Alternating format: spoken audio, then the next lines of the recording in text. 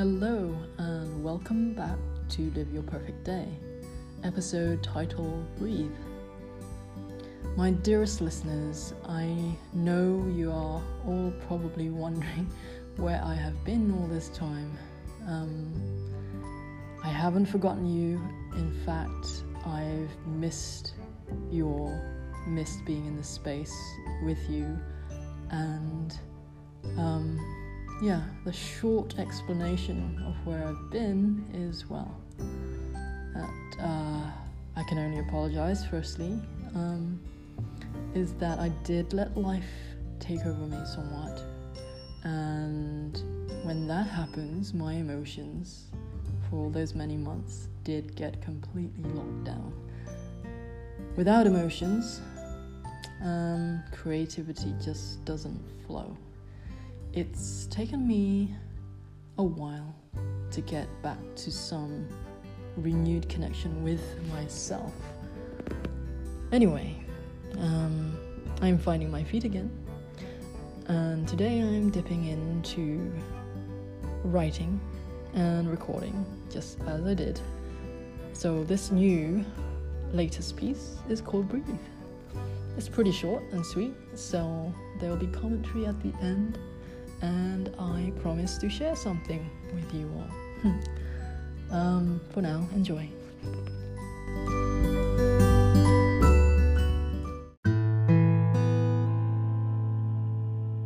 Something's got you. Breathe. Breathe deeply, tenderly as this morning's breeze. Consciously soothe, slow, exhale. Again, like the hushed resonance of morning's dew. Unfurl to the quiet sensations of a lingering gaze. Surrender to the surround of still water solace. Soak into the stasis of hypnotic peace. You've got something. Unwind those burdens. Released. Let's soften the skin, tingle the serenity. Light caress, kiss tendered veins.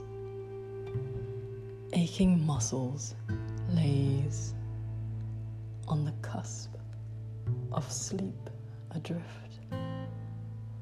Dreams and reverie in streams.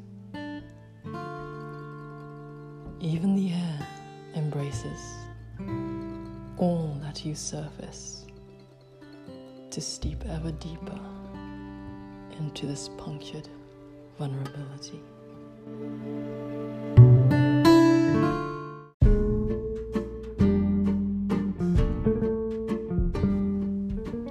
Well, if nothing else, I hope that was a relaxing passage. Did you breathe deeply? I hope you did. Honestly, it is probably the best thing you can do. Long, slow breaths, as deep as you can manage. Breathe is probably not too surprising as the first piece that's come out from me for a while, because really I've had to learn to slow down, relax, let go, and release anything that wasn't actually helping me. All this is not as easy to do as you might think.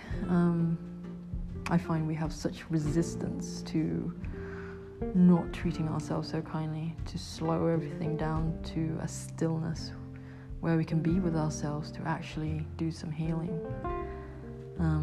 There's always this pull of distraction, numbing, self-sabotage. But in fact, to be vulnerable, either with ourselves or another person, is probably the best thing we can do. But it doesn't come naturally, of course. It is the source of being able to accept things, let go, understand, and form connections. So it's absolutely essential, and that balm, that soothing, healing element that we need for pretty much everything we go through. I will tell you one of my favorite researchers, storyteller, as she likes to be known, is Brené Brown. If you haven't ever watched her TED Talk video, it's quite famous, called The Power of Vulnerability. I do highly recommend it. It's her sense of humor is hilarious. I do find it hilarious. She presents a very difficult and complex topic in a very light-hearted way. It's only 20 minutes and very enjoyable. I do listen to it at least once a year, pretty much every year, because I just get something different out of it each time I go back to it, according to the life situation I find myself in. It's endlessly fascinating. So much easier to just ignore it and overlook it, but doing that, ignoring vulnerability, dulls pretty much everything. And for a creative, you do need to get to a space where you are so open to it and can sit with it and be with it and wrestle with it. I probably do have more to say on this, but for now, I will leave you with words from Brené Brown that I quite like. She says, "Lean into the discomfort. This is the world we live in. We live in a vulnerable world."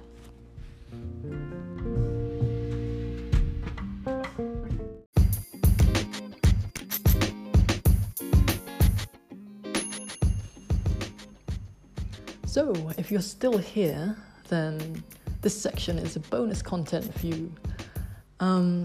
I did say in episode 9, Close to Me, that I would share 10 things about myself. I have decided that it probably wouldn't be a good idea to do that all in one episode, so I've decided to tag on something that I can share at the end of episodes for the next 10 episodes. So I did allude to the fact that I'm a deeply private person, so sharing anything about myself is not the most comfortable thing for me, and it's something I'm still learning to do. So in this first sharing bonus content, I am gonna enlighten you on how bad I was at being open and needing to be deeply private. So I think the earliest account that my friends can attest to probably goes all the way back to uni.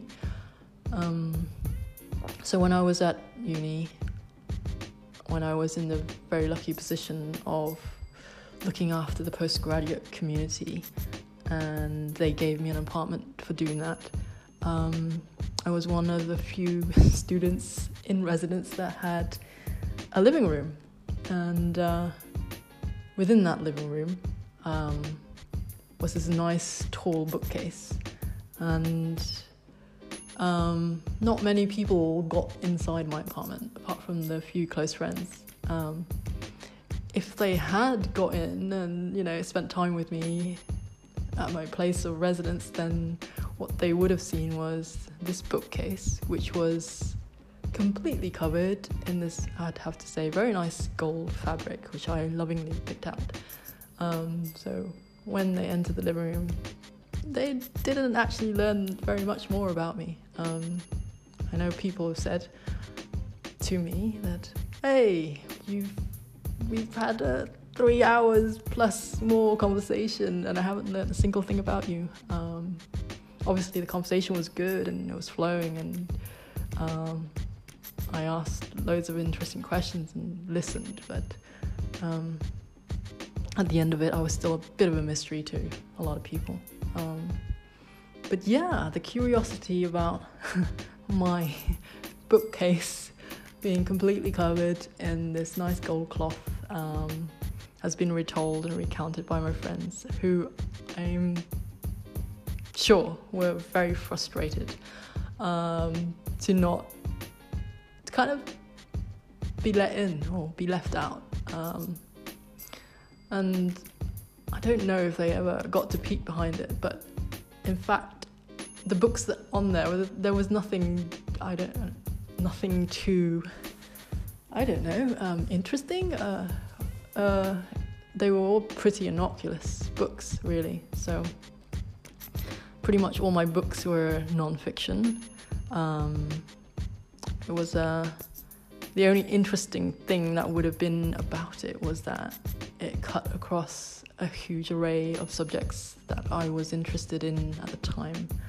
On the shelf there would have been books on philosophy, psychology for sure, business, economics, quantum stuff, genetics, biomed, medicine, what else? There were geography, history,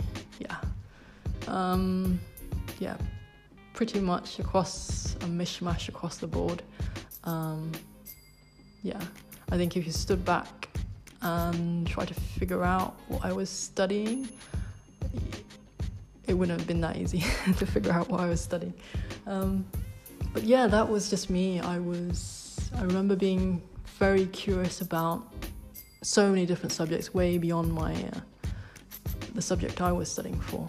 And I used to, actually, whenever the opportunity came up, and I wandered into a lecture that I wasn't supposed to be in and no one particularly noticed, then I'd just slide right in and see if the lecture was any good and the topic was any good, and if it was, then I'd probably sit through it all the way and at the end get to know some of the students and made friends outside my cohort that way. So that was always me. Of course I was at uni, so I wanted to make the most of my opportunity to learn, but not just my own subject, but actually I probably did the least learning on my own subject. And ironically, books, whilst I love them and I love being bookshops and I love being in libraries, I use them more as a reference type books. I'm not an avid reader. I'm actually quite slow at reading. My main mode of learning was actually audio-visual, so that's why I like to be in lectures and talk to people and talk to the lecturers and ask lots of questions, and that was the learning I did do. Possibly the only use I did have, which was my revision technique with books, was what I like to call osmosis, and that was pretty much when I slipped the book under my pillowcase just before I went to sleep, and then before I fell asleep, obviously just kind of recounted in my head the things I needed to revise and linked up the topics and go over the material, but actually never really was reading from the book. But I seem to have done okay, because with books I would just glance at the headlines and read the conclusions of chapters and introductions and maybe skim the middle part, and anything I couldn't mentally fill in myself, I would just talk to people and find out information, talk to the lecturers and teachers. So that was me. I guess the only other thing I would say is being deeply private is not the same thing as being it's not the same thing as being like shy or anything. I don't think I was ever that shy. I mean, my Myers-Briggs is an ENFP, so basically extrovert, but I'm probably more an extrovert introvert, because I still have a great need for having time and space for myself to process everything. So ENFP, so that's basically the campaigner, if anyone's into their Myers-Briggs. I can recount one time my professor, who knows me quite well, and we engage in lots of different conversations. One time he was in a bit of a bind. He was expecting some guest speakers to turn up for these 3,000 very smart people in the audience, and he didn't have anyone. So he pushed me onto the stage and said, keep them entertained. And that's what I did. In many ways, I'm actually quite in my element when I'm having to be thinking on my feet. I don't mind being the center of attention if that's the situation. I can engage with people on a stage and on an individual level, so it's not I'm very, when it comes to being, in some ways, what many people think of as being exposed, I actually feel the opposite. So I just, in those situations, I'm actually in my element, and so I'm quite comfortable with that. But that's me.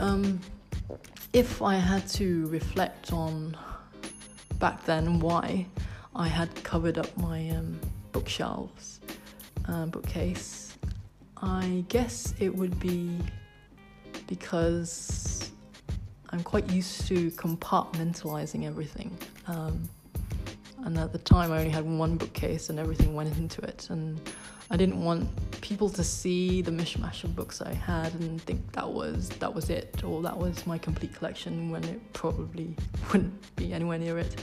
And the second thing is, a big no-no for me is just, I hate the idea of just being boxed in, or just people judging and saying, that's who she is, or the type of person she is, or the type of interest she has, and that's it. And no, I definitely spend a lot of time kind of being curious and always wanting to learn more and more, and then pushing at the edges of things that are emerging or developing, and those are the spaces I like to be. So being boxed in, or being thought of just being interested in one thing, is probably a no-no for me.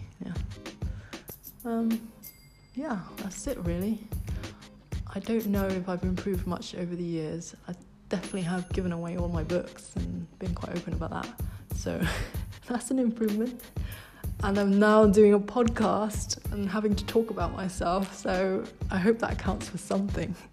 But I think my friends, I can only thank them for all those years of frustration in trying to get to know me, and I'm so glad you persisted, and you do know me now better than a lot of people. So sure, that's it.